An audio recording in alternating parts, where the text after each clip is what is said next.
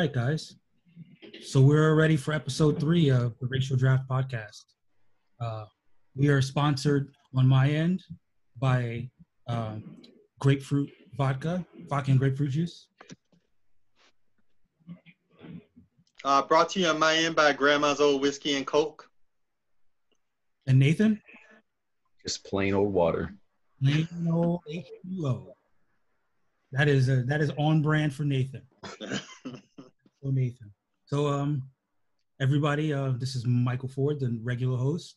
This is everybody, Marquis. This is the I guess we'll call you the somewhat co-host. And our guest host today is Nathan McCarter. Nathan, tell everybody what they need to know about you. Just a southeastern Ohio multiracial nerd. That's pretty much all people need to know. Wow, you kept it really simple. And for those that want to know, Nathan's going to be one of our, at the moment, our only, but one of our captains of the multiracial team, which stealthily, the multiracial team has the most power in the racial draft. They have the ability to pull from any number of backgrounds to compose a multiracial character. I assume we follow a one-drop rule, so that makes sense that they'd be the most powerful using that sort of criteria. Yeah. I'm not rule counts in this regard. I think the one drop would favor people like us. No, the multiracial group just gets to, say this person is multiracial, and they get to determine what configuration of multiracial and what mixing of groups can go into the multiracial. I don't know if you feel comfortable, Nathan, disclosing what flavor of multiracial you are, but feel free. Oh yeah, I guess for America, I am the base level, half black, half white. Not too crazy here. Factory model biracial. Say, American standard. Absolutely. That's cool. Just so you know, within the confines of your drafting cohort, you get people like Vin Diesel, The Rock, obviously. Some of our Tiger Woods is very strong representatives. Former number one pick and has fallen off in recent years. His draft stock has plummeted. Right, but as right now, The Rock would be everybody's number one multiracial draft pick. So. Well, also, just to point out, also all black by Southern racial standards. Oh, with The Rock? For those of us from the South, all of these people are just black. Wow. So this draft is already confusing me. Well, the purpose. I ran into that issue as a freshman in college. A buddy of mine, he was asking about. I was like, "Yeah, I'm biracial," and then he was like, "No, you're just black." Right. I was like, "Oh, never thought." Where'd you go to college again, Nathan? A small university in southeastern Ohio called Shawnee State University. Okay, cool. No, for a second I thought you were gonna say that you went to school in like Florida or something. No. So yeah, it's a free flowing thing. We're just talking about like I gave you the spiel about the racial draft, and I haven't quite gotten your perspective on the concept of race bending kind of overall, and how you feel about it. So this is your opportunity to either make a friend or an enemy for life. So no pressure.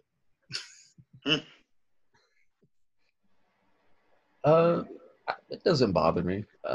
I think there are probably, certain characters just in my own head that I traditionally think of one way, but nothing I'm tied to, especially this as the more you think about it. I think whenever you hear about it initially and you're so tied to a character in a certain way, you might, clutch your pearls at first. But just as you think about it and where we are as a society, you become more accustomed to thinking outside the box and how things can change just from where these characters were developed and created at, in a time where this wouldn't even be, you know, conceptualized to where we are now. Yeah, I agree. I mean, one thing that comes up a lot when people talk about um, demographics is that they say that, you know, multiracial is you know, they're going to be more multiracial people as time progresses, and that makes me think about all these stories that we see, like sci-fi or comic book stories that are set in the future. Like, why isn't the dominant racial group, if you would even call it that, you know, like, why aren't most people multiracial in the future, if it's, especially if it's supposed to be like some utopian future? And from a casting perspective, it just doesn't make too much sense to hold on to one character being a particular race, because it's not like there's going to be an influx of new characters. I mean, there will always be new characters, but you're always going to have these staples that we've had for decades now. Those are always going to be around, and not opening yourself up to casting them outside of their original race doesn't really make that much sense. Oh, for sure. You know, I mean, I mean, this is something we talked about on an earlier episode. I get why someone would feel, if you were, say, Russian, you know, and you felt that a character's Russianness was a big part of their identity, for that aspect of their identity to be lost. I can understand feeling um, an ownership over a character in that way. But if we're just talking about broadly speaking, you know, being white, you know, you're gonna have to explain it to me. You're gonna have to sell it a little bit more as to why that character, more so than other white character, is more entitled to. Well, can I stipulate two things on this? Can we stipulate for purposes of the podcast, one, that James Bond is a superhero? Um, sure. I don't know if we're gonna be drafting James Bond. All right. Well, just for purposes of this premise or whatever. James Bond does have a film out right now, so I've never seen a single James Bond film. never. Well, you're missing out, Nathan. That's a whole different discussion on how you had such an empty childhood. But my other point is, I actually have zero interest in seeing a black James Bond. I don't actually need to see Idris Elba be James Bond.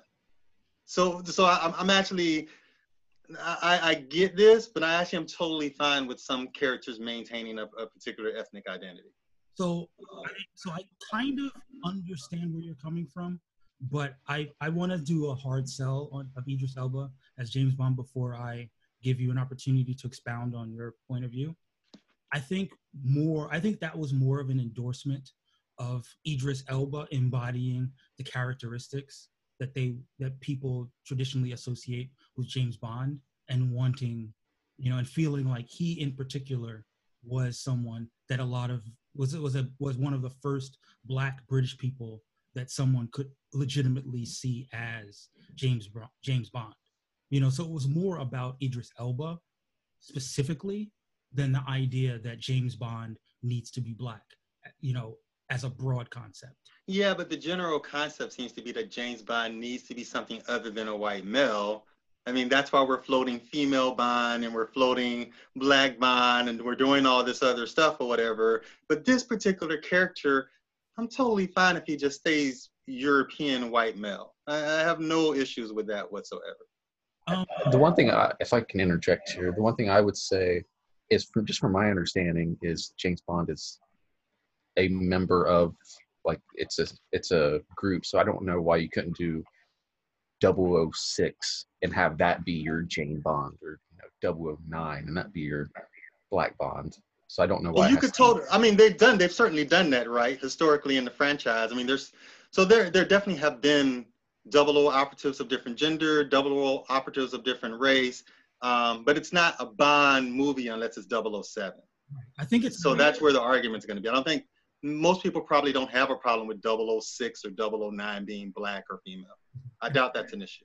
Right, I agree. I think in the upcoming movie that would have come out this spring, but for coronavirus, we were going to see a black woman be a 007 that was not James Bond.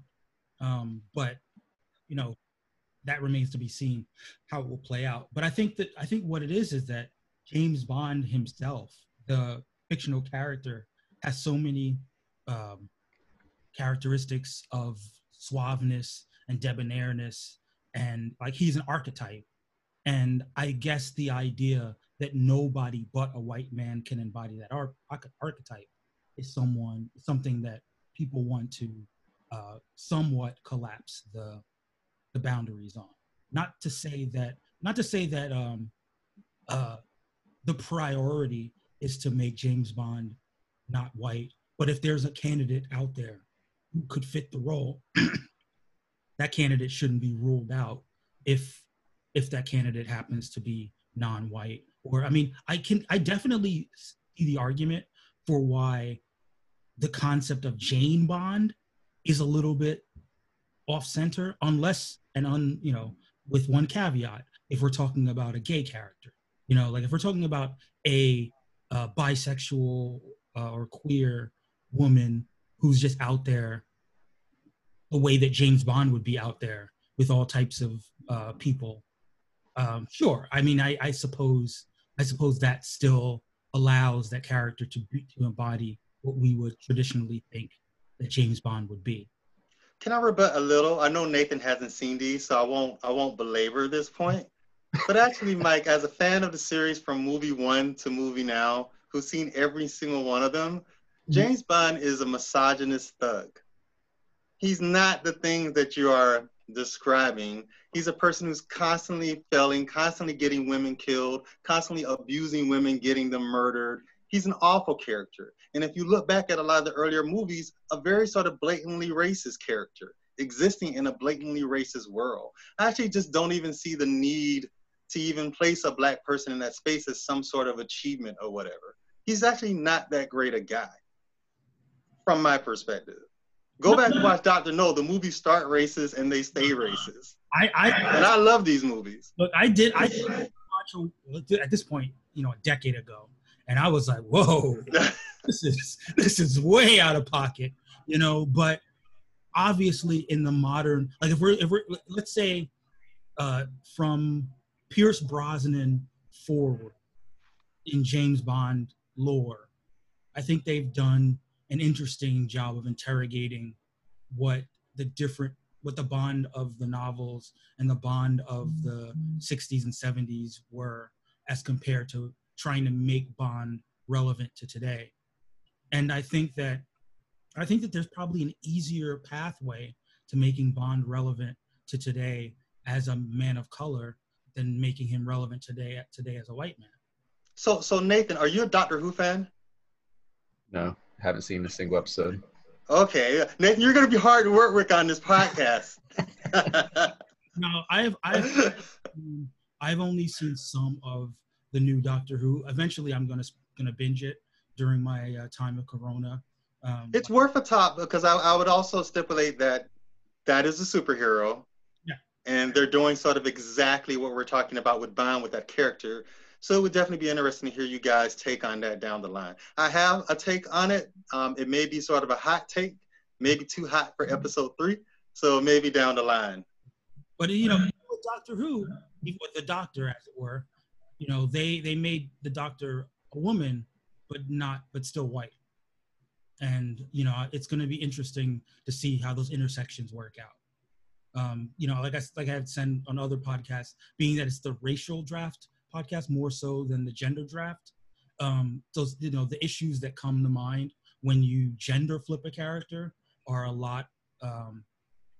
We as 3 men on a podcast are probably not as qualified to talk about the things that would create more depth. Oh, that intersectionality is going to get you every time, Mike. Exactly. Every time. But to that end, so my new top choice to play James Bond actually is Henry Golding. Have you seen Crazy Rich Asians? Absolutely. I've seen it. I don't know who that guy is though. Oh, he's the female lead in Crazy Rich Asians. Oh, the like handsome, sort of super nice, handsome, perfect guy. And he also is British. Nathan, have you seen that movie? Crazy Rich Asians, yes. I also watched him in the Christmas movie with the actress who played Daenerys on Game of Thrones, who's name is escaping me right now. Yeah, why is it bothering? It's escaping me as well. That's what Google's for. And hopefully I will. Well, I mean, you spend a decade calling her Khaleesi instead of her actress. I want to say it's Elizabeth something or other.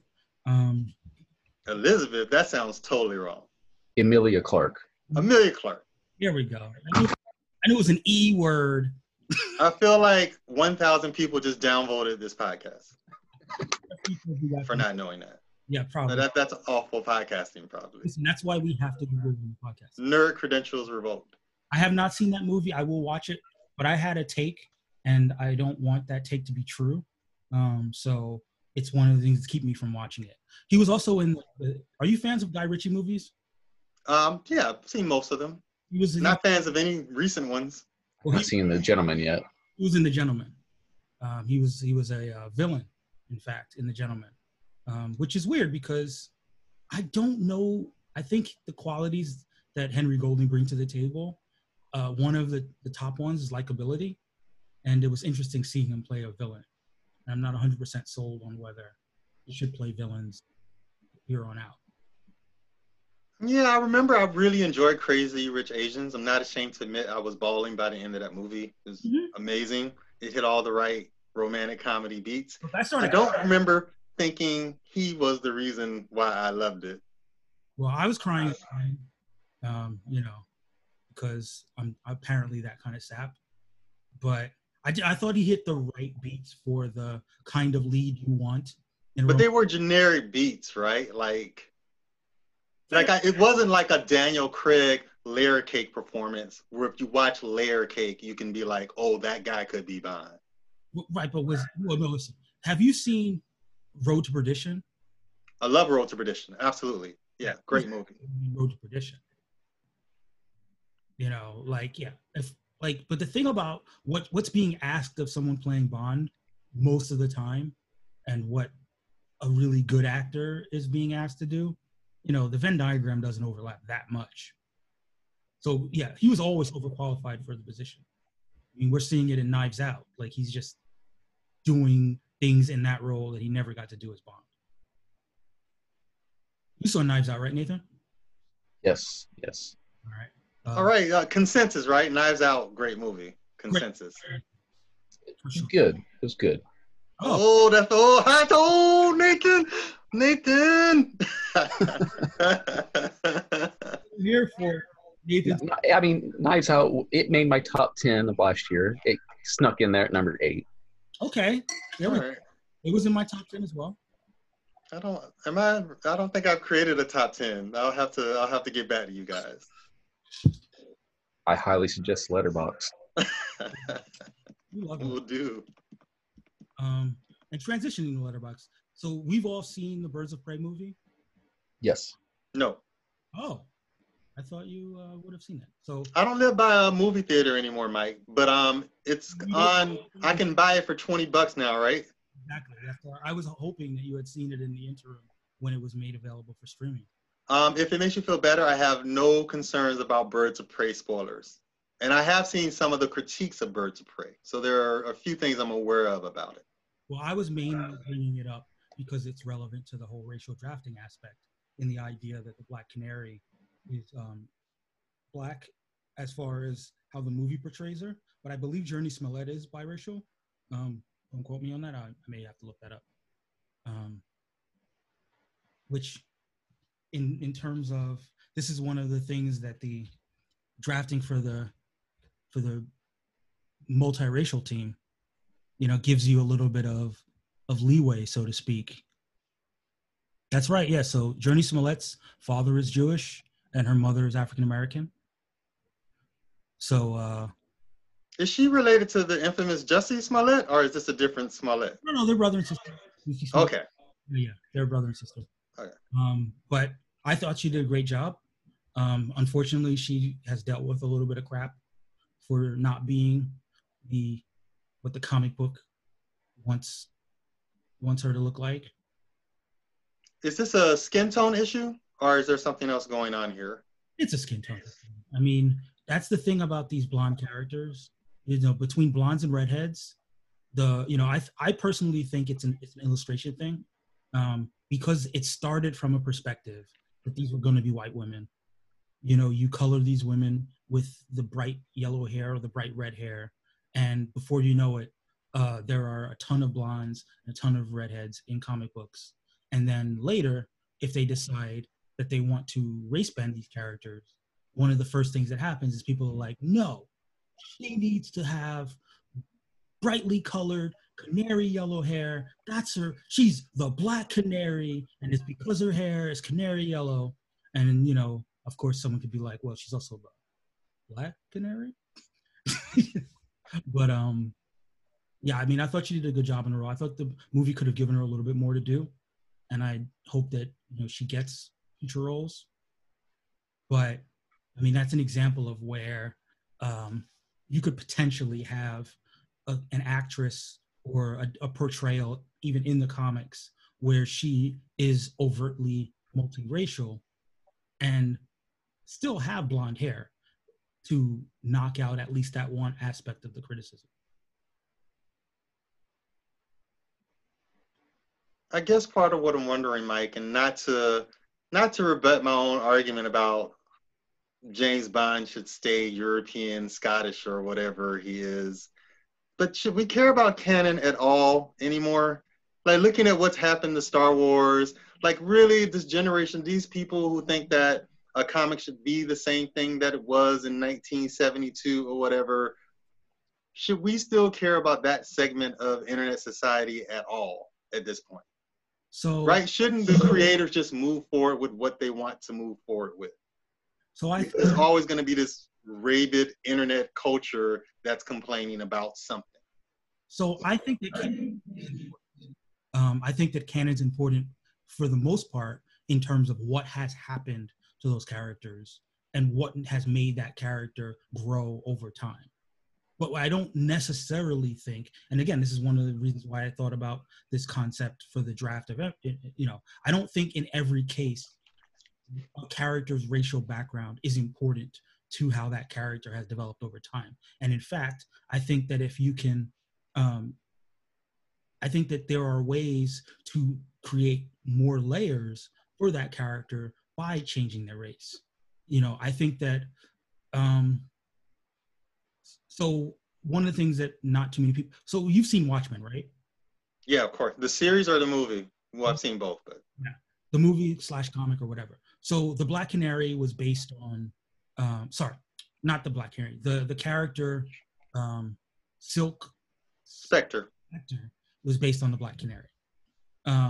She is also a second generation superhero whose mother was a superhero also named Black Canary. So back when DC made, when Alan Moore wrote Watchmen, he wanted to use DC characters, and then he had to change them, which is why they have those characters that are closely affiliated.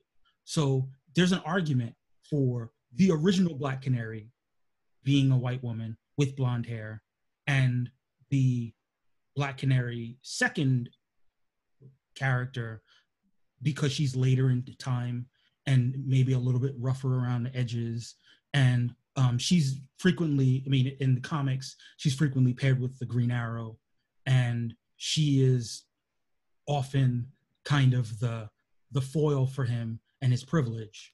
That's a character that probably should be white, because he means well and he's super liberal, but sometimes he goes far, off of where he needs to be and has to kind of be reined in by someone who's a little bit closer to the people that he's trying to help from his ivory tower.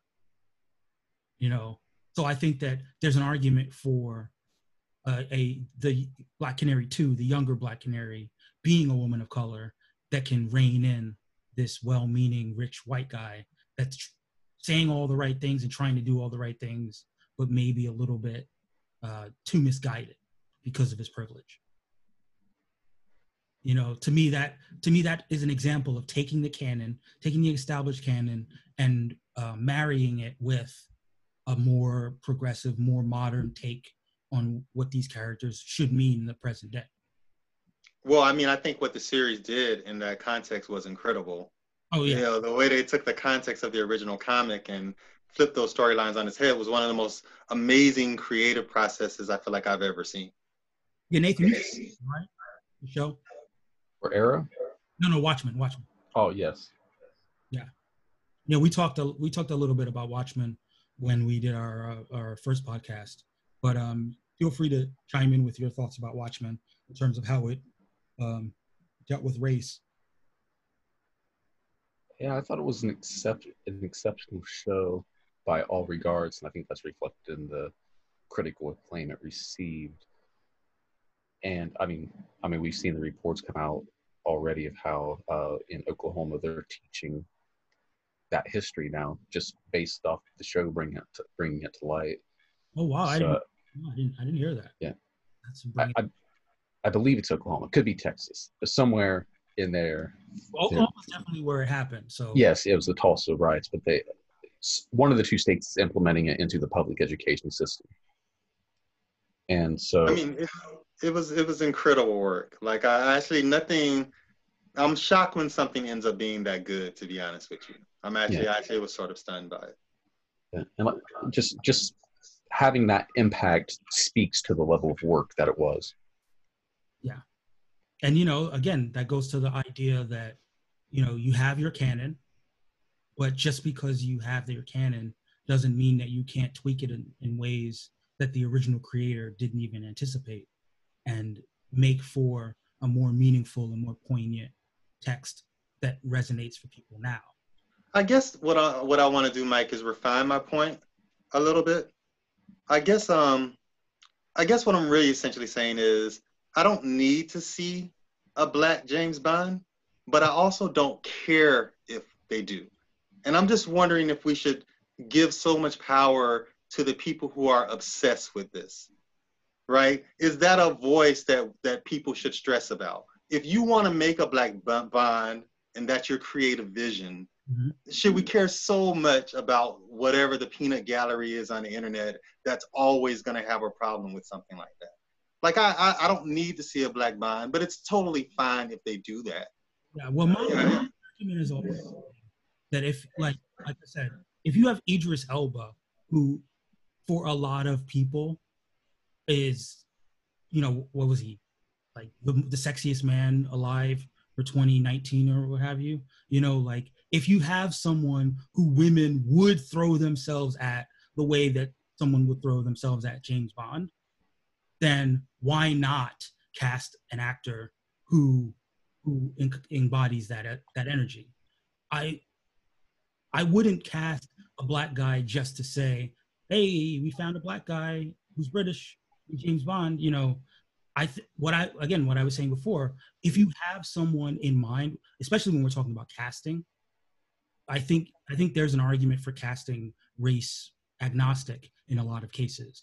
I think that if you did, if we're just operating in like a comic world or in a novel world, and they're just saying, all right, so now we're just going to make James Bond black, I think that there you have more of a storytelling responsibility to make it make sense and to make it, a more interesting story, because you're going to get a backlash. So if you're going to get a backlash, you have to rise to the occasion of that backlash. But again, I agree that, and sometimes it gets criticized under the rubric of changing race for changing race's sake. I don't mind that people want to expand their horizons from a creative standpoint and an imagination standpoint. Like if there are British, like what's his name, John Boyega, right? Like if John Boyega wanted to, as a little boy, have a James Bond that he could look up to that was black, or whatever, the next John Boyega, like who am I to say no, can't have it, got to be a white guy, I would just hope that when they find someone who's not a white guy who can be James Bond, he embodies the qualities that people who like James Bond would want. Because I think if they choose that opportunity to decide, now this is when we really shit on Bond. This is when we really break him down and talk about how he's like a terrible human being, then I would imagine that a lot of Black people would be like, oh, now's the time. Like, now is when we critique James Bond. Yeah, he's a truly shit human being, dude. He's an awful person who's just left a trail of bodies across 50 years of cinema. It's crazy stuff. He really has. I mean, he has. I agree with that. But I think there are some characters where, and I think I don't know if you heard the last podcast. You probably didn't. So the Hawkeye character in Marvel, right? So the guy Sean who was on the last episode was like, he's white, and he was like, yeah, I gotta get Hawkeye to be white because nobody fucks up as much as Hawkeye fucks up, and still has people on his side. You know, like he has to be a white guy to get that many opportunities to fail. And I was like, yeah, you make a good point. Like, you know, I think that when you have that kind of critique of a character, there's definitely a way that you could make James Bond be forever more a white guy, but then you may have to really explain how rooted his character is in, be it misogyny, be it in imperialism, be it in ethnocentrism. If you're going to critique the character from that perspective, then it's okay to sort of plant your flag in James Bond as emblematic white man of the British Empire. But if what you want to tell is a story about how the UK and England is moving forward in the 21st century, then if you're trying to make James Bond into a sympathetic figure, then there's no reason that the sympathetic James Bond that you're trying to evolve him into in 21st century has to be a white man. And there's a strong argument for him not being a white man in that respect. Yeah, I get that. I get Will Smith Wild West vibes from the whole thing. like sometimes these changes just don't work unless the story is there. No, and that's why Watchmen is the miracle that is. Yeah. Yeah. No, say your point, Nathan.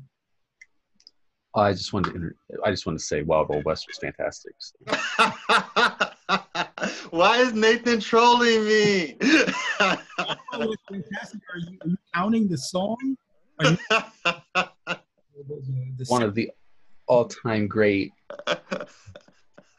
bad movies. Okay, fair enough. I'm glad you made that distinction, Nathan. You're killing my soul over here.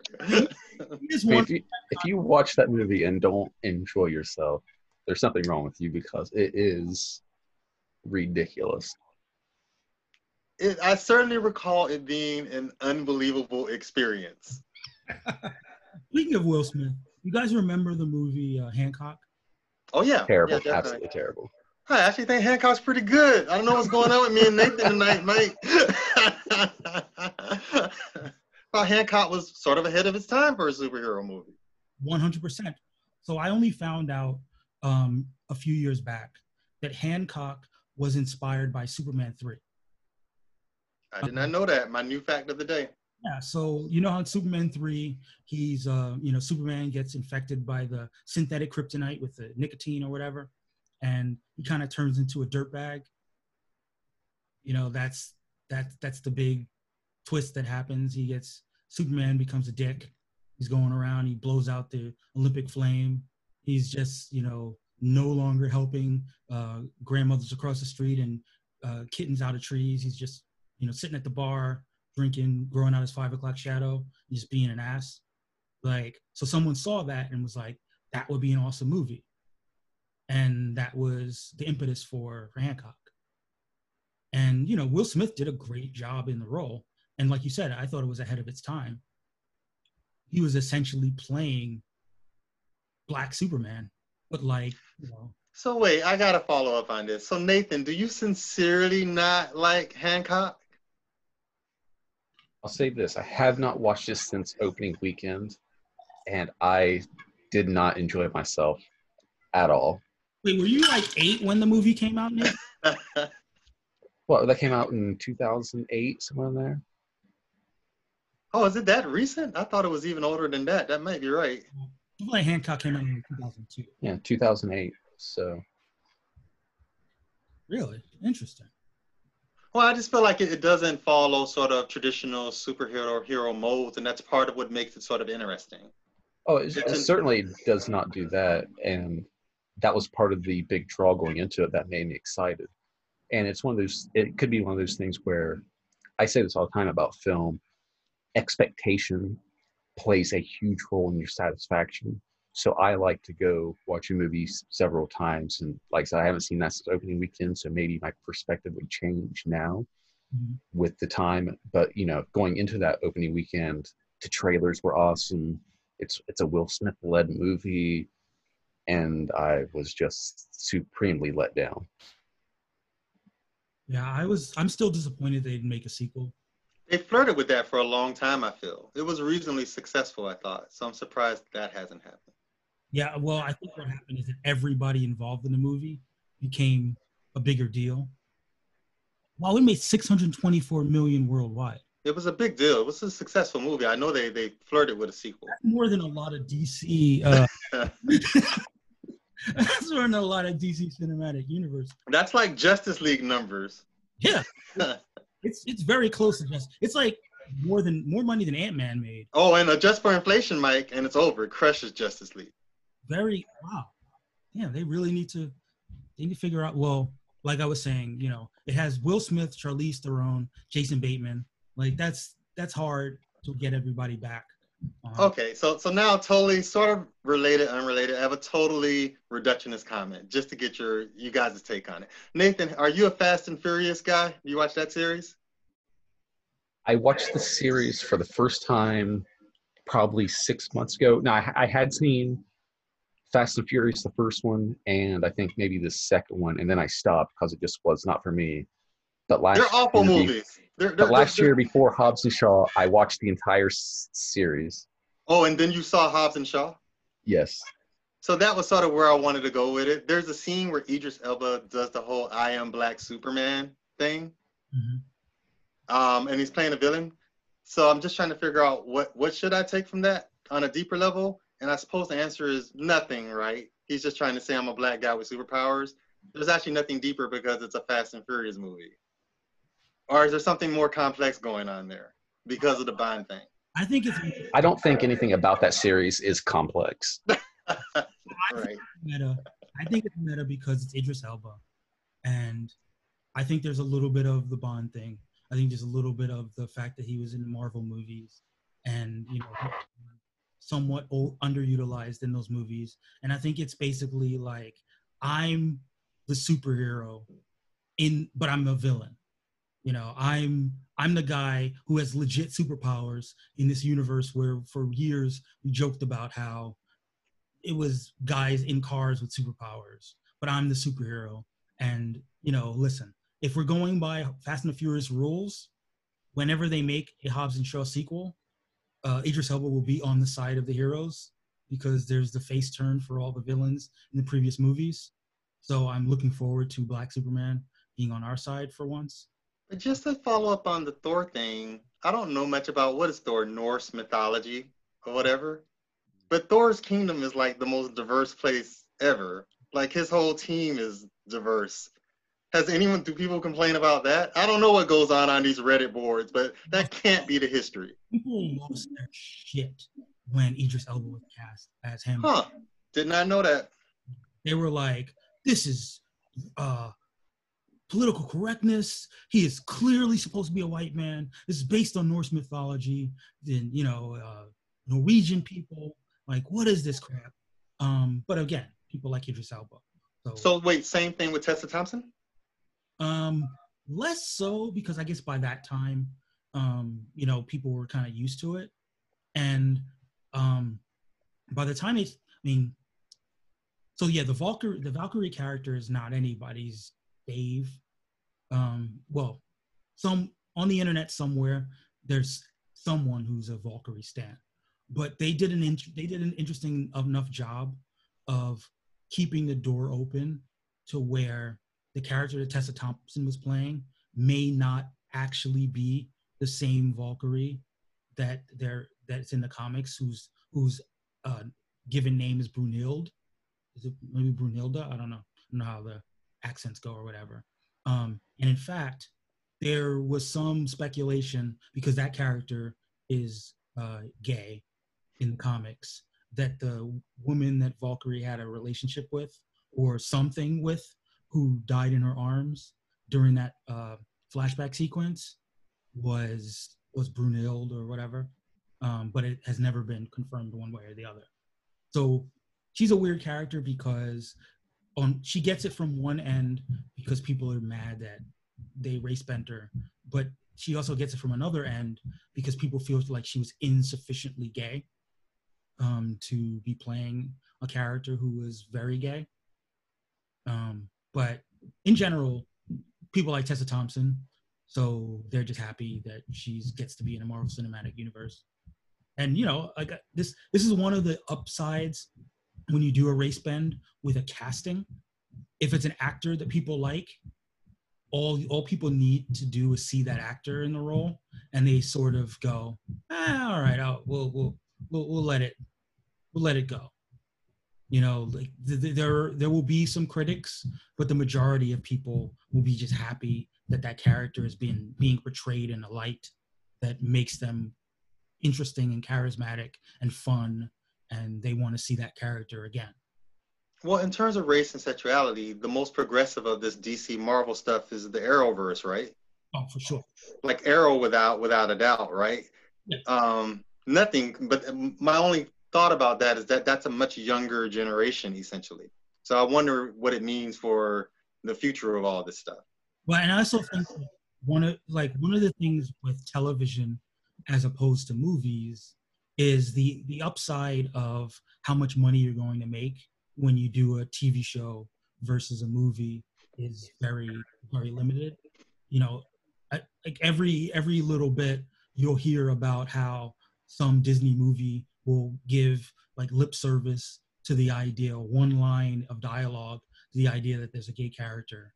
And then a month later, you'll hear about all the countries that have either banned the movie or censored the movie because of that one line. Well, I will say this just to follow up on the DC universe and the television shows. I do admire sort of how progressive Arrow is as a show. Sometimes when I'm watching Flash, which I admit I'm only 3 or so seasons into, so I don't know if they do a better job with this later, it always confused me on Flash that what you have is an adopted white child into a black family. And I can't think of one time in 3 seasons that the word race ever came up on The Flash. Yeah, it's a very confusing show to me, given how progressive they are on Arrow. So, in fact, this year on Flash, they actually have a black showrunner. Oh, okay. They've never had one before. But Berlanti is the same guy who's doing Black Lightning, right? Well, is that the same guy behind all of this stuff? So he's the super producer. He's the super producer behind it all, but he's not the showrunner on any of those shows. So there is a black showrunner. There used to be 2 black showrunners on Black Lightning, husband and wife, but they had some marital problems. So now I think it's just the woman who's the showrunner. But the fact that there are black people leading the writers' room on Black Lightning is why the show is like so blackety black. It's also, unlike the other Arrowverse shows, it's filmed in Atlanta rather than Vancouver, so they have more black people to pull in as extras and the like. It was just always strange to me about Flash. Like, there's so many sort of blatantly racial storylines that are completely ignored. He's living this sort of innocent love storyline with his foster sister or whatever she is and her dad, and none of the issues there have anything to do with race. I guess because they're in Canada where everybody's happy, I suppose. One thing that's a character being race-bent, right? So the Wests in the comics are not black. Okay. So the whole, even the foster sibling thing, that's a CW-ism. That's not something that's been in the comics. They really sort of started from a perspective of, we're going to take these characters that were white in the books and make them black.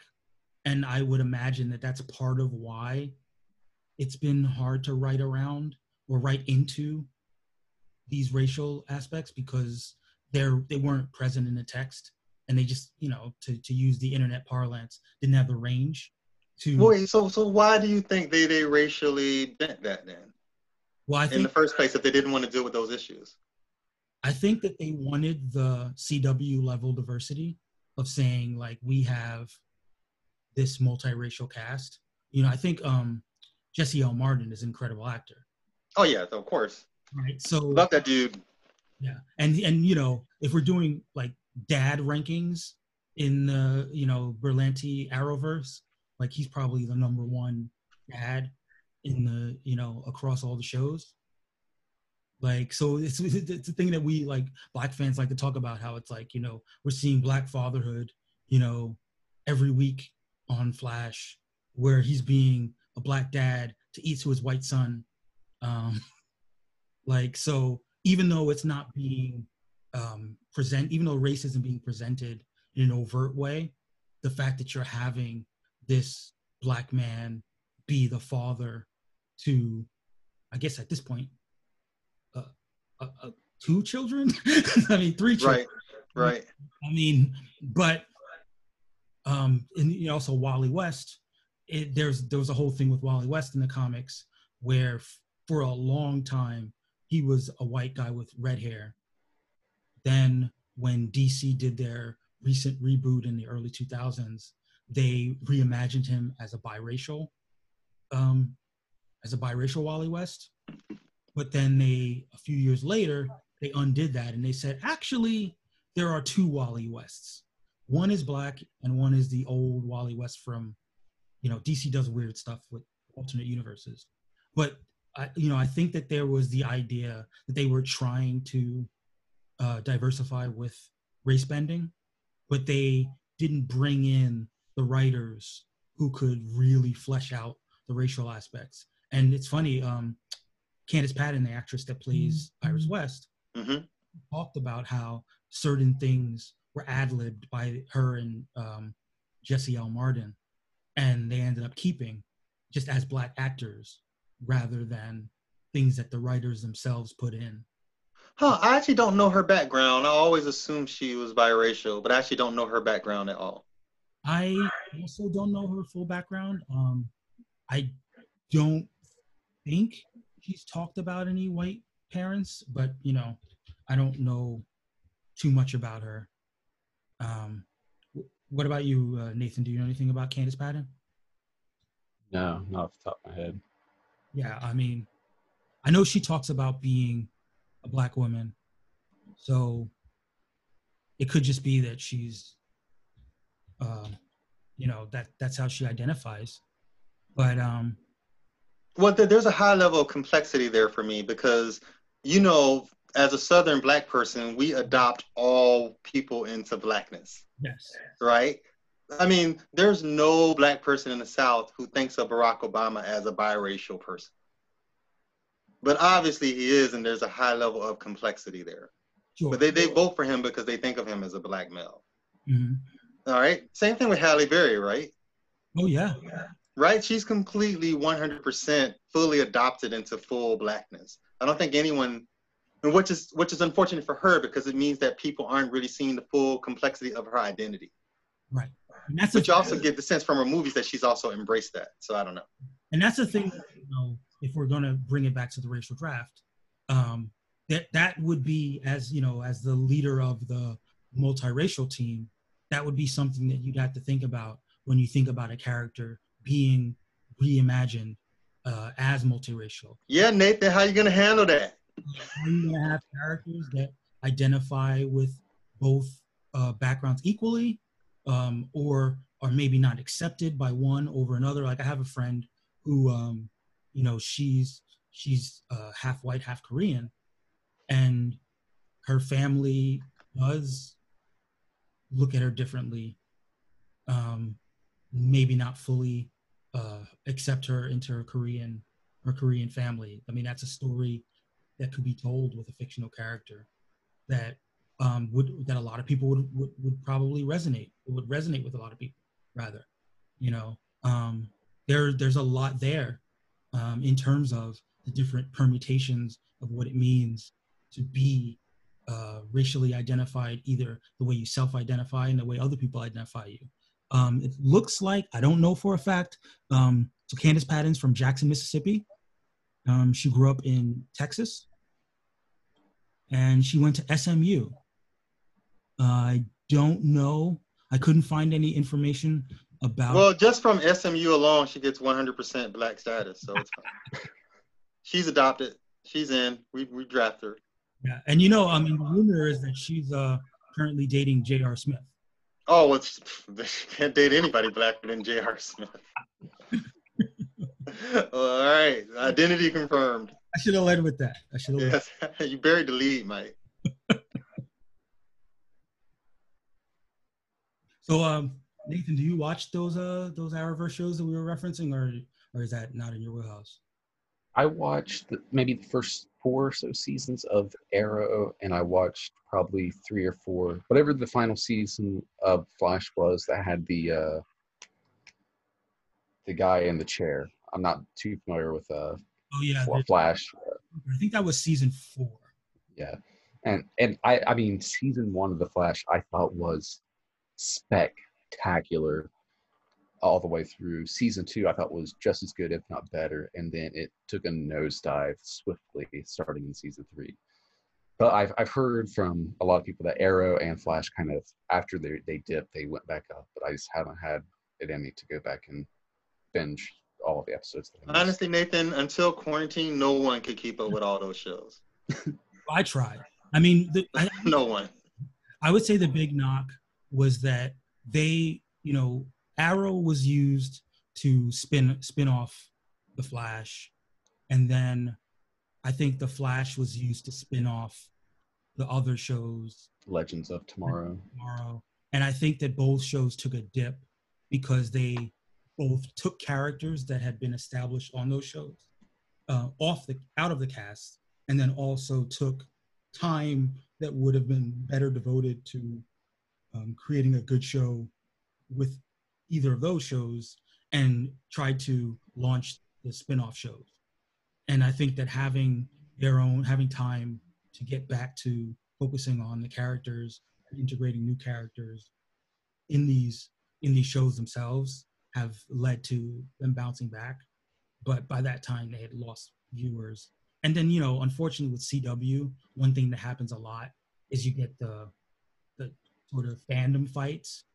I don't know how, I mean, you're not a big internet player like I am, Marquis, so you don't know how. I've been in a Reddit subreddit every now and then. Yeah, so CW fandom fights can get really bad because they tie into like shipping. One character, those characters. Can I just tell you that my wife had no idea what shipping was until I explained it to her about 2 months ago? It blew her mind. Whoa! She'd never heard the term. She didn't believe it was real. Wow. Total non sequitur, but I mean, I guess a sequitur, but yeah, she didn't believe the term was real. Yeah, so like I've known about shipping. I've been on the internet because I used to watch Lost, and Lost was a big shipping show. See, I go back even further with that, which to ER. Ah, that is way back. They were shipping on ER? Oh, yeah. With Greg Clooney and Juliana Margulies? A little bit after that, between Dr. Carter and Abby and Luca. Oh. It was I used to love ER, yeah. Yeah, Carby and was it maybe Luby, something like that, and it just terrible names.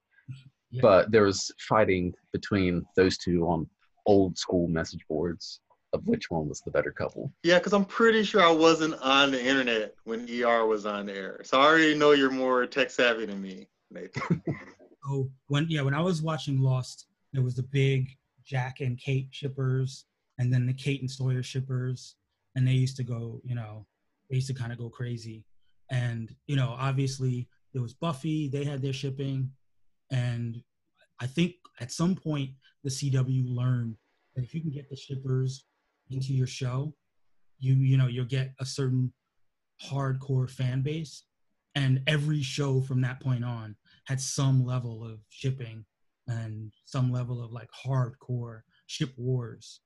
And I think with comics, it gets interesting because you already have these, going back to what we were talking about with canon, you already have these canon relationships that people feel like, well, obviously Clark Kent's going to end up with Lois Lane. Like, Right. why are we even playing this game? You know, but then there are people like, but you see, in this scene, he clearly held Chloe's hand and he looked lovingly into her eyes. So who cares what your canon says? And, you know, and it goes.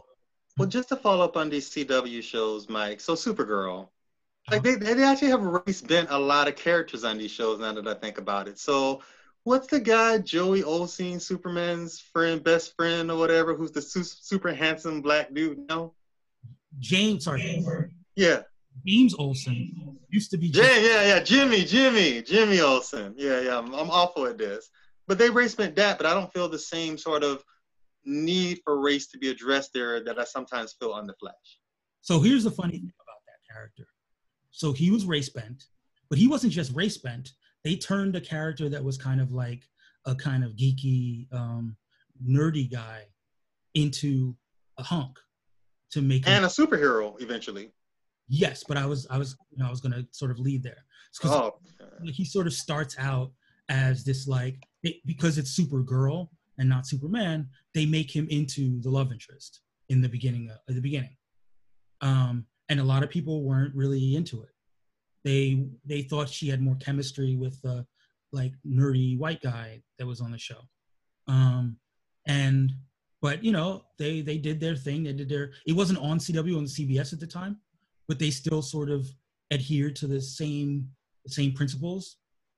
But when the show moved to CW, they brought in a new character who, in fact, Melissa Benoist has actually married in real life to be her love interest. And over time, that James/Jimmy character started getting kind of further and further pushed away from the main storylines. That's when they gave him that superhero persona to kind of give him something to do.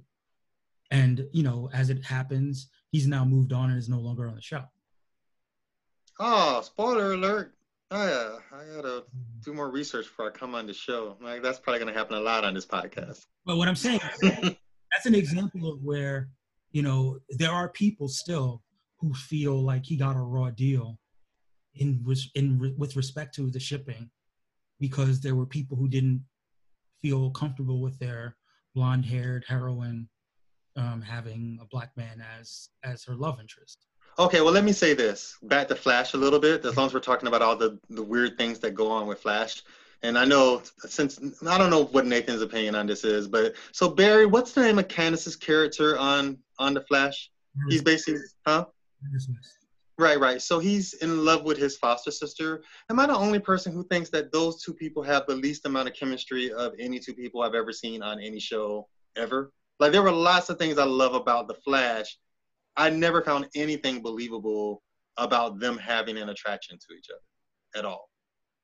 You know, I'm not good at this, honestly, when it comes to chemistry, because some people say that they have, so in general, like people will point to a couple that they do ship, and they'll find a scene or they'll find a clip where it looks like it works, and then the people who are anti the ship will find a scene and find a clip where it's not super sexually charged, or no, I can fix this for you, Mike. There are 0 scenes where there is any chemistry between those two people. Certainly not on a romantic level. I felt Disagree. You would, Nathan. scenes where it works, and maybe it's because Candace Patton is so hot that, you know, that bridges the gap for me. But I don't know. It works. It's been working for me. All right, I'm outvoted here 2-1, I think. But it's funny. Yeah, I would just say I don't think it's over the top. Like, you know, they're on the screen together and you gravitate towards them. But for me, it works, and it's believable. Especially some of the season 2, season 3, like kind of more emotional stories, and that kind of speaks to her acting ability. Yeah. And the nurturing of what he was going through in those seasons I think was led it to be more believable that they had a connection. I always thought, Nathan, that he had more chemistry with who is the cute scientist girl in their office. Wow, that's crazy. I always thought that they had more chemistry, and I thought that's where it was going initially, because I never read the comics, so I didn't know anything about it. So there is a fandom. There is a ship. I'm shipping that. It's already exists. The ship has existed since the first season. It's called Snowberry. Well, there, of course. What else would it be called? Yeah, because her name is Caitlin Snow. And I've never seen it, honestly. That chemistry. I just sort of see her as fitting the mold of the kind of character that CW generally has. What's weird, because I feel like, and Nathan might remember some of this, there were scenes in the first season where it felt like they were sort of setting that up, and then it's like they just dropped it. Well, they went a totally different direction with that character. It felt like they were trying to set up a love triangle. And short of, like I remember there was this one episode where they did like karaoke. And yeah, that's the one I was thinking about. Yes, that's the one. Perfect chemistry. Right. They do karaoke. She gets drunk. He takes her home. He's a perfect gentleman. And she says something like, like he uses super speed to like get her dressed for bed. And she jokes about like, did you cop a peek or whatever, right? And, because she's trashed out of her mind, right? And we're meant to be like, this guy's a perfect gentleman. He didn't take advantage of her when she was kind of, compromised or whatever. And people to this day are still convinced that they should have a thing. Even though she's had other love interests, even though, Barry's married actually right now to Iris, but there are people who that's like, I used to follow a YouTuber. This is me copping to it on a podcast, and I'm going to probably never live it down. This person was a hardcore shipper of those people, and she would find like 10 seconds per episode on her YouTube channel and just like loop those 10 seconds of like Caitlin looking at Barry and be like, there it is, it's right. Get Fox News it. And I found it no spin zone. I found it so perversely entertaining that I had to subscribe to her YouTube channel just to see her like clinging to the little inkling of whatever it could be to like make there be a romance, to the point where there was an episode where, spoiler alert, I don't know if this happened when you were watching the show, like she becomes a villain. Killer. Oh yeah. No, I'm definitely up to all of that. Yeah. So they're fighting each other. And they're like fighting and grappling, and she's like, "I see it right there. When they're fighting, that's a love fight."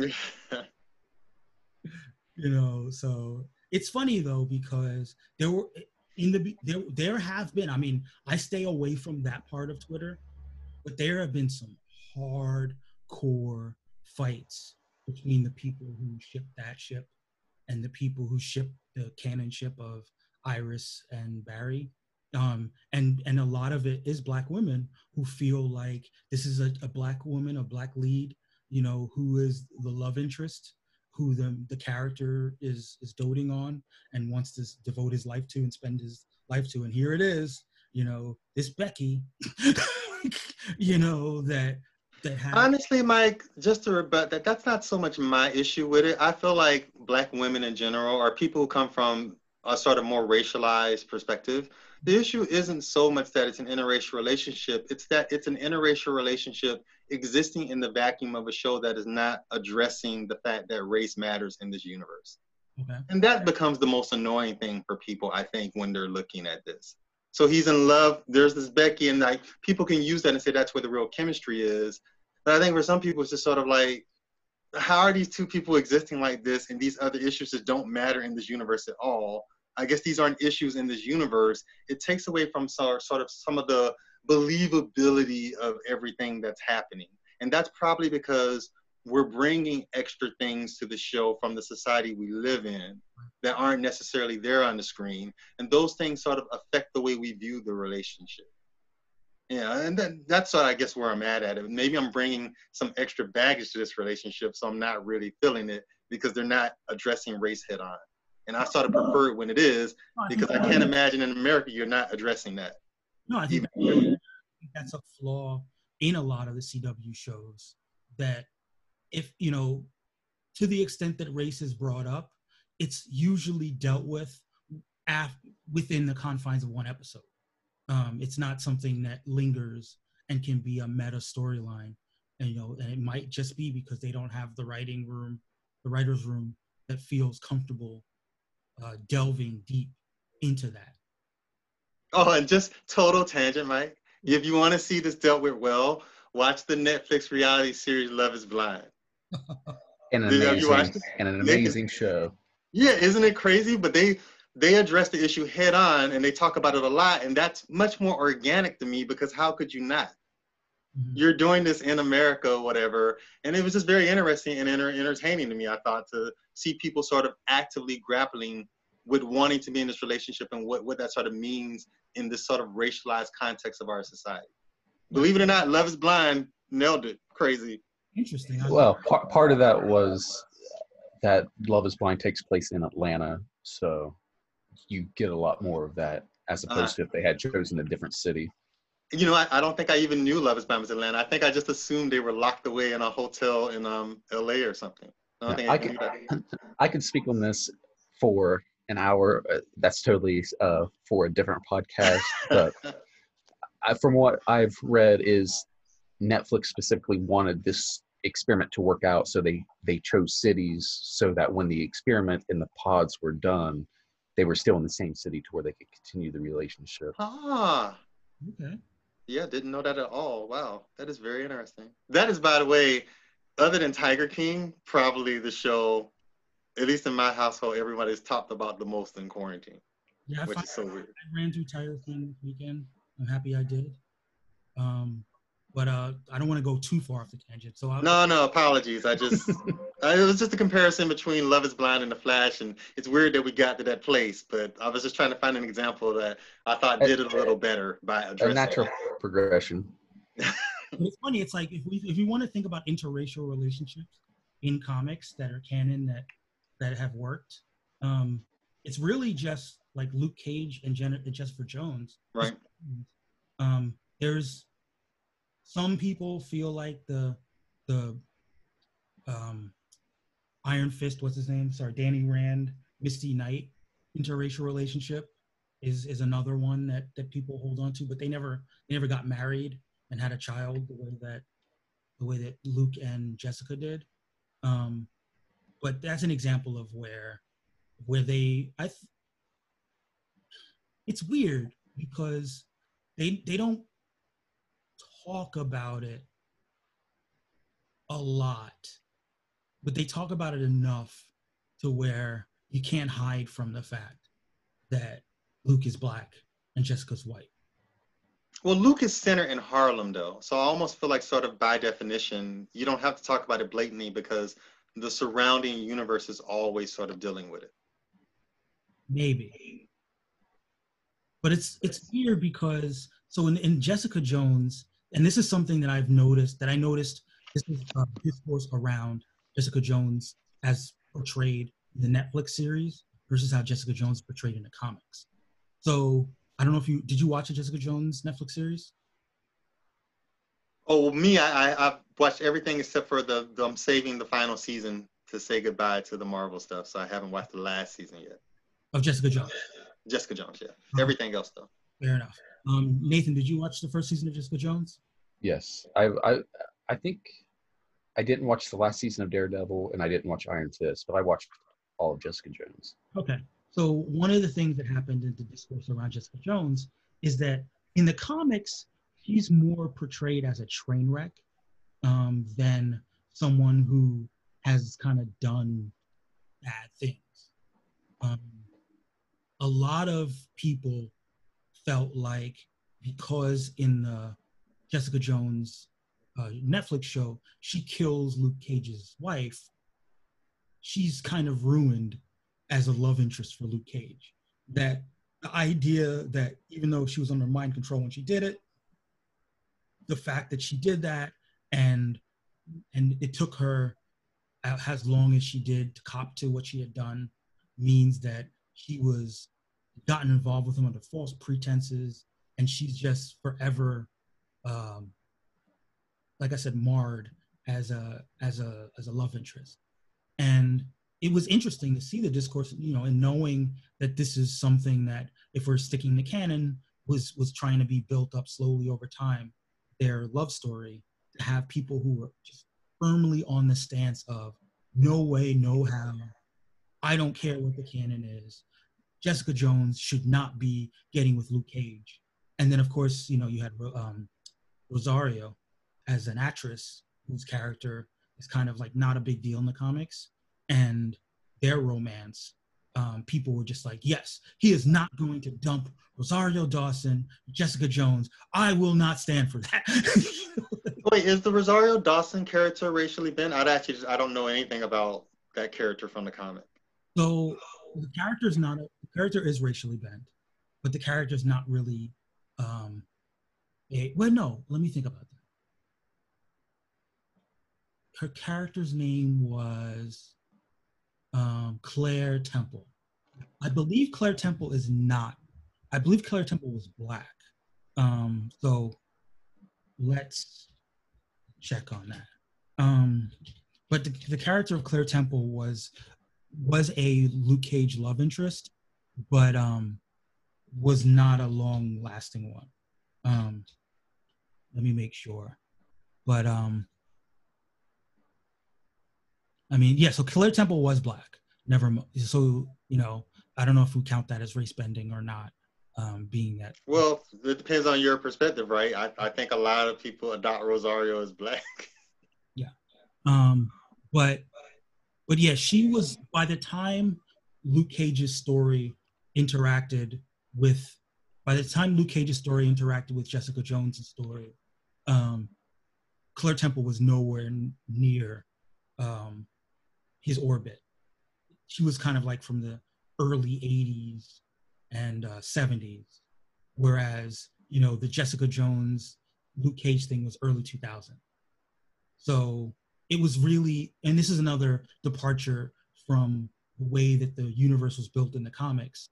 Luke Cage is a guy who's been being a superhero since like the 70s, or however they want to play around with the timeline in comics. Like he's of that era, and he's been allowed to kind of grow up. So he got his superpowers in his 20s, and then he's like in his 30s or 40s when he meets Jessica Jones as almost like a washed up superhero.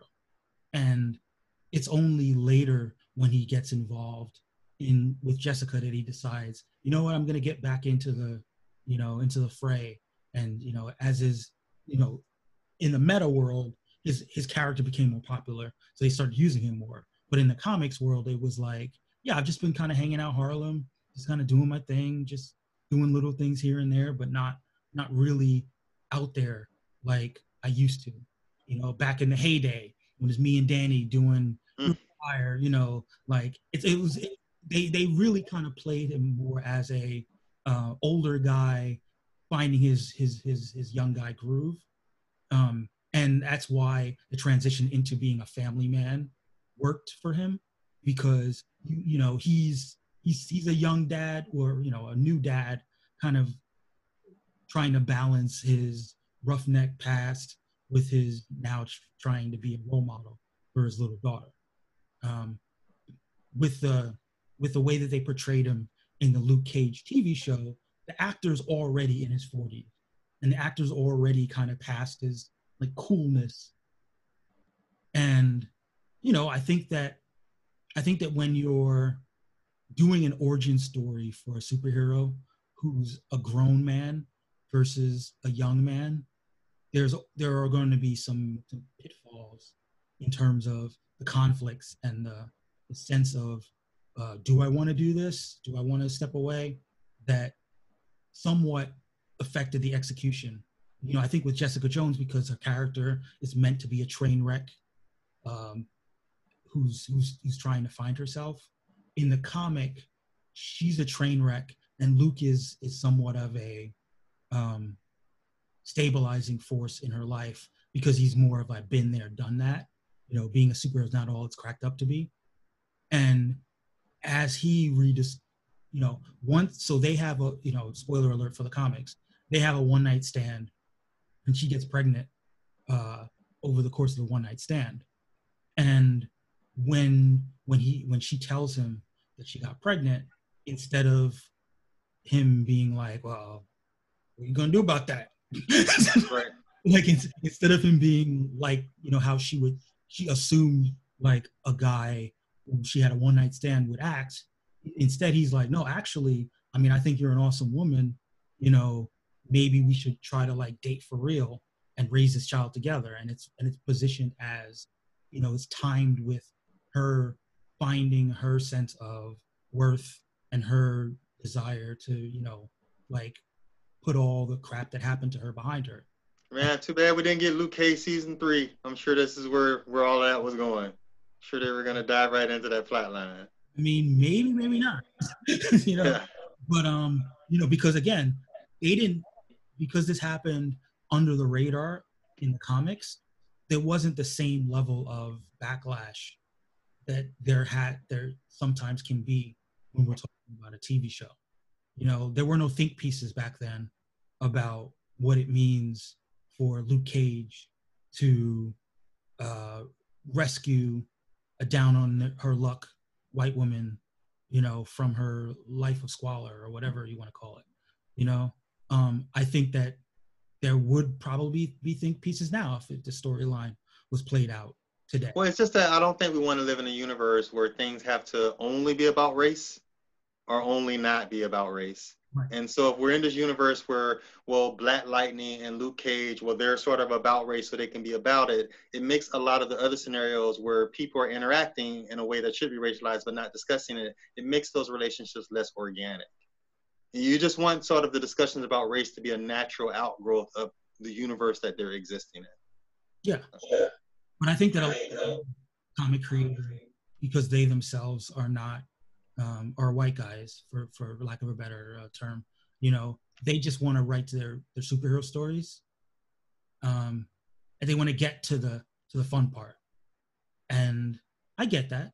I mean, it's kind of like the Flash. Like, you want to get to the part where the Flash is using the superpowers and throwing lightning bolts and fighting a giant gorilla. Like, you don't. No giant gorilla episodes. Those are the worst episodes of the Flash. That intelligent gorilla. Those are awful. Oh wow! I hate those episodes. Gorilla Garage. Yeah, I hate that character. Wow. Those are almost unwatchable to me.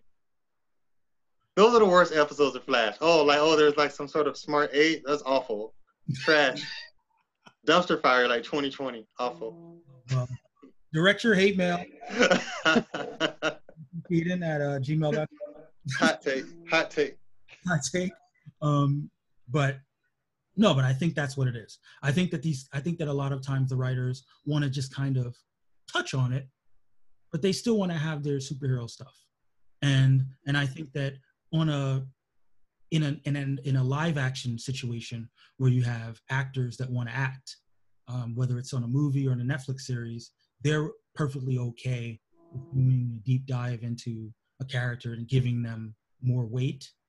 But when it's a writer who wants to, they'll have a couple dramatic panels, and then 3 pages later, laser beams are flying out of people's eyes, and Luke Cage's shirt is getting ripped, and he's throwing a truck at somebody, and it's, it can be glossed over. Yeah, Watchmen has sort of convinced me that basically anything can be done if you have a mindset that you want to do it. Oh, for sure. You just have to be trying, basically, and want to achieve that, I feel. But I do wonder if, like, I think we're all in the mindset that we don't mind overthinking things. We don't mind doing a deep dive and having a discussion about what the ramifications of these characters are and the implications and what's not being fully explored. But I think that there's also a segment that just wants the escapism, and they want to turn their brain off to a limited extent. So a show like Watchmen might be too much for them. They want the costumes, they want the Dr. Manhattan, doing crazy stuff with his powers. They want Rorschach beating somebody. You know what I mean? And I'm trying to separate those people from the people who are just racist, and they don't want their uh, ethnocentric worldview shattered. There are just people who just want escapism. I guess I don't understand how you can both be a fan of Watchmen, the original comic, and say that all I want is escapism and I don't want to have to think about anything. When that's all the comic was about. No, I think specifically that's a tough corner to be on, in terms. But I think when we're talking about something like Superman, for instance, like if we have like a Clark Kent that's Latino, and now we're taking this immigrant metaphor of a stranger in a strange land who is adopted into this land and rises up and becomes this role model for people. I think that there are some people who would be like, yes, I would love, a Latino Superman, who can speak to me in a way that traditional Superman never did. And then you have other people who are like, oh man, now I got to think about the world we live in. I just want to live in this fictionalized metropolis world where none of that's important. And for the most part, the people who think that way are white, but there are non-white people who also just want to, be in a non-racialized world and just have to worry about the superpowers. I mean, Mike, there are people who think Black Panther is too much about race. And I'm just like, okay. I mean, sure. Yeah, like, is it even worth responding to? Well, I mean, it's really not. It's like, okay, glad to hear that. I mean, I get that. Enjoy Shazam, I guess. I don't know. Funny though, is like, I had this whole thing about Shazam. So you've heard of the character Black Adam, right? Oh yeah, the one The Rock is doing. Yes. So for years, the Rock wanted to play Black Adam, and Black Adam is very related to Shazam. Their powers come from the same source. And for years, I was saying, well, The Rock should play Shazam though. Like who wouldn't want to like turn into The Rock when they say like a magic word? Like, he could still play Black Adam if he wants, but Shazam is where the money is because he's a superhero. Like The Rock is a real life superhero. And all you would need to do is put The Rock in a costume and say, hey, this little kid says the magic word and he turns into The Rock. Like, that's money, like for everybody. Shazam did okay in the box office. They greenlit a sequel, I think. I think it did well enough. Yeah, but I mean, it could have, of the, before Birds of Prey, it was the lowest grossing of the DC movies. But it was also coming off some bad DC movies, right? So it actually was a part of the rebuilding process more than anything else. Maybe. It was almost like a Batman Begins to The Dark Knight, I feel. Maybe. For DC. And I do think that the enthusiasm for that movie wasn't, and like you said, it could have just been the bad movies. But I think that if you would have had a Shazam where The Rock was playing the lead role of Shazam, I think they would have been able to overcome that. I think that Zachary Levi, he did an okay job. He did a fine job, actually. But he doesn't have... The villain was lame in that movie. I thought the villain was a little weak. Yeah. But I mean, overall, I thought the movie was solid. I thought it was well written, well performed. But I think that it had that second tier quality about it. And when you have a second tier quality about it, people might not show up to the level that they would. And I think that, have we talked about this before? Like the story of the Shazam / Captain Marvel character. I definitely know the history, a little bit of the history behind all that. So. And, I think that one of the things that holds that character back is that he's not quite distinguished enough from Superman. So he somewhat feels redundant in the overall scope of things. It's like, why have Shazam when you have Superman already? And I think that not enough is being done to to give people a reason to care about Shazam specifically as compared to Superman. All right, so backtrack, just to go back to The Rock, as someone who doesn't know a lot about the original comics, is this character called Black Adam because he's a black guy? No. I have no idea. No, because he's actually Middle Eastern. He's like, Okay. Yeah, I've never read this comic. he's from like ancient Egyptian analog type place, whatever. I think it's just black, like in a like black meaning evil deal. Where it's just it's just like he's a guy who was in the same way that little Billy Batson was given the Shazam powers. He also was given the Shazam powers, but he was given it in a world where there were pharaohs and his people. But I thought The Rock was obsessed with playing this character, and I always assumed that had something to do with the racial identity of the character. Why is The Rock obsessed with playing an evil Middle Eastern supervillain? Well, the thing is not evil. It's a weird thing. So he's more of an anti-hero, I guess, because he kills, but he's somewhat justified in that sense of, look, I just want to keep my people safe. I just want to get revenge on my people's enemies.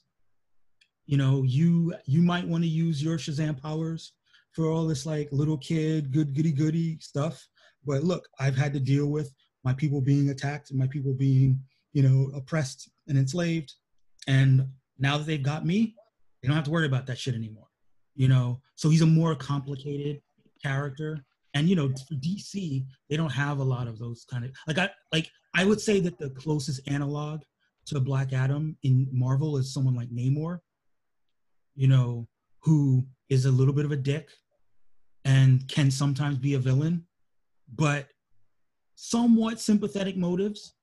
He's just willing to do horrible things to keep his people safe. But that is a racially bent character, Black Adam, essentially. It's not him playing a black character. It's a black person. It's a biracial person playing a Middle Eastern person. Right. So that's a bend. Right. It is a bend. So I'm sure he using his The Rock racial ambiguity thing, kind of like you remember when he played the Mummy? Wow, is that like the Scorpion King? Scorpion King, sorry. Man, you went way back, mate. But that's the same kind of thing. Like The Rock was like, you don't know what my race is, so I can play an ancient Egyptian. I think that it's the same kind of deal where he feels like because a lot of people around the world don't really know what his background is, he can play a brown person, and he's just playing a brown person. Well, they do now. They saw Hobbs and Shaw. It's like his coming out party. True. That was the most Samoan he's ever been in a movie. He still hasn't been fully black in a movie yet. We're waiting for that part. Maybe he never will. Actually, you know what? Now that I mention it, there was a rumor a few years back that he wanted to play John Henry. Huh. Well, I could see that actually. I mean, physically, definitely. Oh yeah, physically, definitely. But wouldn't you know it? He got criticized for it because, he's The Rock and not, Right. Right. Got it. Check. He's never been that black. Right. He's never been a slave. Right. But so that again, Nathan, to bring you back in on discussion, you've been really quiet. That does sometimes end up being one of the pitfalls of being a multiracial actor playing a character that's one race. And I think it's more recent that people kind of look at what your true background is and they say that they're not authentic to the character that you're playing. It's funny, like you mentioned Halle Berry. Halle Berry's biracial, but I can't remember the last time Halle Berry's played a character that was canonically like as conceived by the screenwriters biracial. I mean, she generally plays black women. Yeah, she's embraced that, right? Like I just feel like I don't get the sense that she has a problem with being identified as Black. Right. Nathan, are you still with us? Yeah. Okay. Nathan is just he's just taking in. Everybody just dropping knowledge tonight. You know, sometimes you just sipping on your drink, you just ease back. You know, it's like that in the cast. You know. That's true. But yeah, so let's bring it into the specific drafting style. Do you like? So I talked about this on the other podcast, where there's definitely an approach that is a little bit more aggressive if you're going to be doing racial drafting, where you kind of like. So I don't know if I had mentioned this before, Marquis. So the guy Sean, who I had last week, he runs a website called the Fantasy Comics League, Mm-hmm. and they have a thing that they do from week to week where they score the characters based on what they do from week to week in the comics. So if they use their powers, they get points. If they show up in a comic that's not their own, they get points. If they defeat a bunch of people, they get points. So clearly there are characters that are going to get more exposure, that are going to be showing up in more books, separate and apart from how they're drafted. These are characters that are just generally more exposed. So there's an argument that you can apply like a fantasy football style strategy to drafting, where you can draft people that are going to score a lot of points for you. And at that point, you're not drafting just based on aesthetics. You're drafting based on just pure bang for your buck. And that's an approach. It's one of the strategies that you could use as a drafter. Another strategy that you can use, particularly if you're the white team, is you could draft defensively, where you could draft characters that are already white to sort of keep them white, or you can draft characters that are not white to flip them. I think that particularly when it comes to the multiracial category, there are a few characters out there that are already multiracial, and maybe they're not depicted as such. Like we just happen to know that, oh yeah, their dad was white and their mother was Asian, but the way you draw them, like for instance, so how Bruce Wayne has multiple Robins, right? Right. So one of his Robins, his current Robin, is his son. Did you know about that? I didn't. Yeah. So Ra's al Ghul? Oh yeah. Who doesn't? Christopher Nolan educated all of us. Well, Ra's al Ghul is supposed to be Eastern. He's not. Oh, well, right on topic. Yeah, he's not. He's what's the guy from Taken? Who? Oh, we don't speak about Liam Neeson anymore. But yeah, he's out. So that's this cancel culture. Exactly. We cancel Liam Neeson. He's out. Can't discuss him anymore. I don't make the rules. I just follow them. So. But yeah, so Ra's al Ghul in the comics has a daughter called Talia al Ghul, who was she was in The Dark Knight Rises, right? Also played by a white woman, because they kept it 100 with their whitewashing. But in the comics, they have like depending on who's telling the story, either drug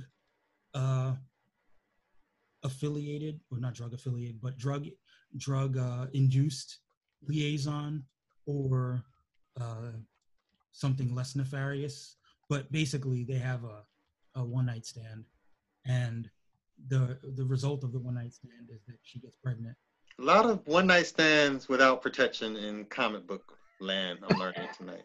Yeah, no safe sex in the comic book universe. You would think that a man like Batman has not a thing, I guess. All the precautions except for the bat condom. Right, exactly. But yeah, so a few years later, like she, some 10-year-old kid shows up that's been trained by the League of Assassins, and he's like, "You're my dad." And I can't remember the overall story behind it, but basically he decides Bruce decides that he's going to sort of deprogram his son from all this assassin training and kind of train him to be a Robin, to get him to move over to somewhat lawful good side of things. So that's Damian Wayne. Now, because Damian Wayne is the product of a white father and a Middle Eastern mother, like he should be somewhat brown, Swarthy, so to speak. term of art. Yeah, but for the most part, he's depicted as a white kid. But some writers have tried a little bit, to sort of lean into that aspect of him and give him a little bit more, pardon the pun, color. But yeah, I mean that's sort of what you could play with when you're handling the multiracial aspect. You could say, well, this is a character that's already multiracial. I can draft him to stay multiracial, and then talk about how those multiracial aspects can be played up or not. Or you could just go full out. So ironically, there was a story it's not set in the mainstream universe, but there's a story that just came out recently where Martha, she of the, dying and having the pearls and her name stopping Superman from We killing. got the same name. Where Martha Wayne is recontextualized as an Asian woman, a daughter of Hong Kong billionaires. So, she marries into the Wayne family, and therefore Bruce Wayne is multiracial. One could imagine a world where that is a strong drafting play, where not a lot could change for Bruce if he looked a certain way despite being multiracial. Especially if his parents are dead, we don't ever see, he doesn't have that deep of a connection to culture. He could go through life with a fair amount of white presenting privilege, but still have that in his background. So is there a scoring structure that we're using, or is it just a jumping off point for the discussions that arise from those picks? There's not a scoring structure for the draft itself. Once the teams have been chosen, there is going to be a season, and we're probably going to have another podcast or discussion that happens where we go over the scoring system that he has for his site, and maybe see if we want to tweak the rules, kind of like how, again, in fantasy football, you have your standard style scoring, and then you have certain things that people might want to institute, like points per reception or bonus points for this, that, and the other. I have some ideas of things that I want to institute, but I'll wait until all the teams are, have captains, and we can get down and have a summit about the scoring system. But yeah, I imagine there being a scoring system in place when the teams are finally picked. And I've talked to Sean about doing something where he does like a Matthew Berry style draft grade. Yeah, those always work out so well for me in fantasy football. So why not? You're not. Who knows? D-. Right. Who knows whether they'll work out in real life? But it'll be something fun to talk about. Whether since we're doing round by round, to have him assess just based on the scoring system, like who scored, who was the projected highest scorer of the previous round. You're gonna have to give me a lot of homework to read up on to be able to do this effectively, Mike. Well, I mean, listen, you don't necessarily have to be a drafter. You can just be like me, part of the peanut gallery. Oh, well, I can do peanut gallery. As I'm sure Nathan has found out, I can be a peanut, definitely. But Nathan, I was trying to get you to chime in on maybe a little say on what your drafting strategy would be? I don't really have a strategy. Just wing it, Oh, and find, you know, go through and basically my drafting strategy, no matter what draft it is, if it's fantasy, whatever, is react to what's going on and who else is drafting. Like, let's just say I'm position 6. mhm. I'll see what the trends are because I might identify somebody who I can pick up in a later round. Okay. I got it. I got it. So it's very much, in the moment to evaluate and see where things are going. Now, the interesting thing being the multiracial representative is drafting someone without necessarily picking their race, what part of races they're going to be, and doing that later because, as you know, I mean, just the rounds, it's tough to, you know, being a representative for just the black delegation, you automatically know everybody that you're drafting is going to be black. For the multiracial draft, it's tough to really do that except for in the moment. Okay. So And I would have thought that you would have had some people scouted out, in your mind. Like one idea that I had, and feel free to this, is Blade. Blade could be biracial. Like he could be black and Asian. Like he generally uses a lot of martial arts. Who knows? Maybe he spent some years training and picking up all these martial arts techniques because Oh wait, I didn't know this was ascriptive. What do you mean?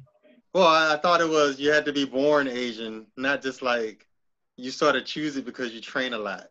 No. What I'm saying is that part of why Blade could have chosen that aesthetic is that he could have it in his background. Oh, so his background is unknown, you're saying? Well, I'm not. Yeah. In the comics, he's just black. Okay. In the comics, he's a black guy whose mother got bitten by a vampire, and then his mother dies, and he's just triepsed around the world, and he's mentored by a black guy actually, who teaches him all the ways of killing vampires. But what I'm saying is a scriptive race where you sort of just choose yourself because you like the characteristics. You just turn Blade into like that Rachel Dolezal chick, essentially. If he doesn't actually know his parentage, essentially, but he does like this likes martial arts, so he can be multiracial. That's the same sort of thing, right? Like, oh, I like curly hair or something. No. But I'm saying the opposite of that. I'm saying that we know that there are characteristics that people think of with Blade that that he, even though he has like a certain kind of black aesthetic in terms of how he dresses and his coolness, but he also has a lot of martial arts and Asian aesthetics, and it's never really been explained as to why he has those aesthetics. But I guess my question is, if his known parentage is black, are you saying he could be drafted multiracially? Yes. The power of the racial draft is that you can decide that Blade, when you snap your fingers, like for instance, Blade could just be drafted on the Asian side, and you snap your fingers, and Blade is. Wait, can I draft Blade white? As if you were on the white team, you theoretically could. I'm just these rules are gonna take some explaining for me. You were like the white team is on the spot. Like they could go full offensive, they could go full heel, and they could just take all of our like high powered people of color and draft. Black Panther could. Yeah, they could have White Panther finally. This is gonna be very stressful. As the black people, you got to think about like, are you gonna leave Black Panther out there to be drafted by another race? Well, no, but that feels like a weird incentive now for everyone to just draft the most powered characters from the beginning, then, right? So everybody would just start with Superman and work their way down. I mean, regardless of race. I will say we went through this exercise a few years ago, just out of fun. And Superman and Batman, I think they were the first two taken. I believe Magneto was also a first round choice. So, I mean, just, in this process of just snapping your fingers and reimagining characters, obviously Superman and Batman, those A-level characters kind of would be at the top. But for me, and I'm sure some of the other people who will be drafting, there's also a chance to look at some of the more interesting characters and reimagine them early, even though maybe you can draft them in the later rounds, but snag them early so they're on your team. Because I don't think I'm really saying anything groundbreaking, but even though Superman is, the apex of superheroes, he's the most boring. Yeah. So, and that somewhat ties in. Like you do want people to like your team, right? Like so, you want to have. No, I want them to respect my teammate. They don't have to like it. Like Superman doesn't he doesn't pop up in that many books, in part because he's like Nathan said, he's kind of boring. Like a character like Deadpool, it pops up everywhere. And I don't really know what would change about Deadpool if he was a different race. So he's up for grabs. Peter Parker is an interesting character. We've all seen Spider-Verse. I think season 2 greenlit. The sequel greenlit, not season 2. Right. That's the alcohol talk. Like, I don't think that there's anything inherent to Peter Parker that makes him have to be white. I think that he could probably play around in a lot of different racial waters. And that's a guy that's everywhere. But I would hope that I am the host. So as the host, one of the things that I can tease out is if you do draft a character, let's talk a little bit about what would change if you did draft that character as a different race, and some of the pitfalls and some of the aspects of the canon that would be slightly different. Some of maybe how the villains would look at them differently. So yeah, it's all one of the, again, you're not on Twitter, but the hashtag that I always use is all things are possible through the racial draft. So you can draft whoever you want for whatever race you want, but I would hope that it's a more interesting character once that character is drafted. And I'd like for, if you're on the show or if you're in the chat and you're talking about the draft, that you can explain what would make that character better. And you're not just drafting as a troll. Well, I love being peanut gallery, so it's way easier to criticize other things that people have done than to create things yourself. So that's an exciting opportunity to me. I'm hoping, I fully intend on springing all these draft picks on you and getting your first response once we start getting to the drafting, to see what your first take on these characters are. Trash. Also trash. So Nathan, not to put you on the spot, and remember, this is not binding in any way. Would you like to just throw out a character that you would that you might have your eye on for drafting? Yeah, I can't say that there's one I have an eye on specifically. I definitely, for the early rounds, I would definitely lean towards the more known characters just for the name value.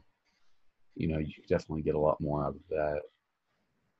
But it'll take some research, maybe getting a short list, and then, just kind of playing it by ear. But for the discussion purpose.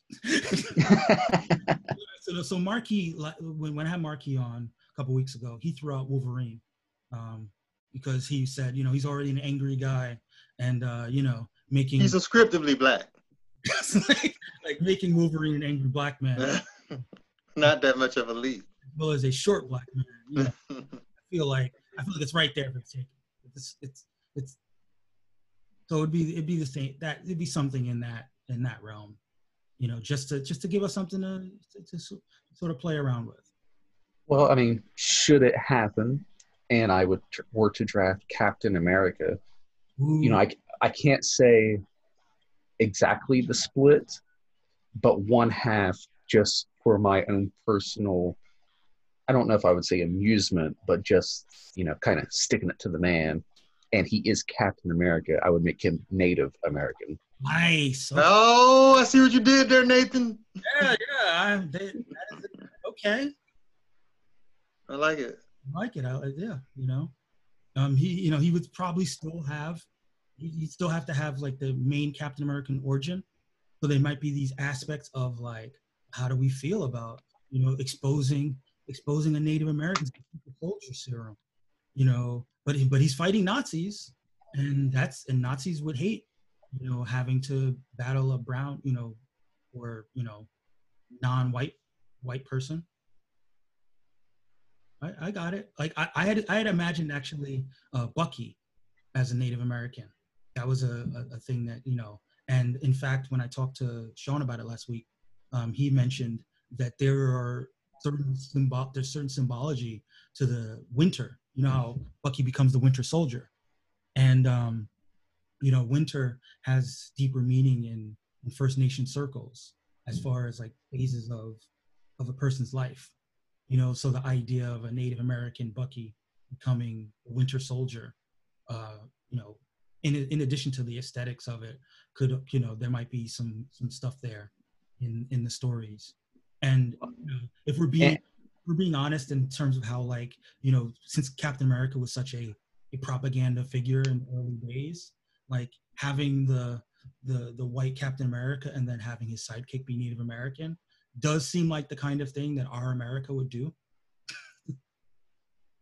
for drafting purposes, and like I said, with him being half Native American, you know, you also look at some of the stories that have been told, just, in the MCU, how they've transformed, and Captain America breaks away from the U.S. government. I Sure. mean, that would look, he would have even more incentive to do that, and would open up new storytelling, as far as like after you get past the Nazis and such, when you bring it to modern day, I think there's a lot of story opportunities there with how he would protect and defend the rights of indigenous people. That is a really good point. I certainly love the idea of recontextualizing that character as a Native American. Well, I as just think yeah. remember, this is the multiracial team. So, and I think that there is also an aspect of that where, because if he was multiracial and if he was part white, he would probably be able to pass, and that would give him additional layers, because in the 40s where he's passing, um, he's probably privy to all types of different racism where they think that he's just the white guy. And then, when he comes out of the ice and he sees how things have changed in society, he might feel a greater responsibility to be out there with his identity in a way that he wasn't in the 1930s and 40s.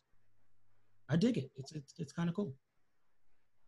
It's what we're about here, right? Like it just makes sense to me because one of my concerns has always been race in America, especially being a black person from the South, is this sort of bipolar perspective. Everything is black and white, but it's not quite like that. There's a lot of race in the mix that is way, way deeper and more complex than just black people and white people. Right. So, And I think that's Marky, you're good at bringing it in full circle and bringing it home. that's why I made the big bucks. So Nathan, you have any parting words for the gang, for the listeners out there? Anything you want to plug? No, nothing to plug. Just excited to research some potential draftees. Most will be well thought out. A few, I'm sure, will happen in the moment, just to play spoiler or block. Center square for the block. Keep your hands off Black Panther. Beige Panther. I don't think I could do that in good faith. So I think he's safe from the This dude just said you multiracial could draft delegation. Blade, man. He just said you could draft Blade. You can do anything in this draft. Black Panther might be safe from my delegation. I don't know about anybody else's. Nice. So that's been the Racial Draft Podcast, guys. Hopefully we entertained you for a couple hours. I still haven't figured out a sign off, but until next time, all things are possible. Stay safe, guys. And all right.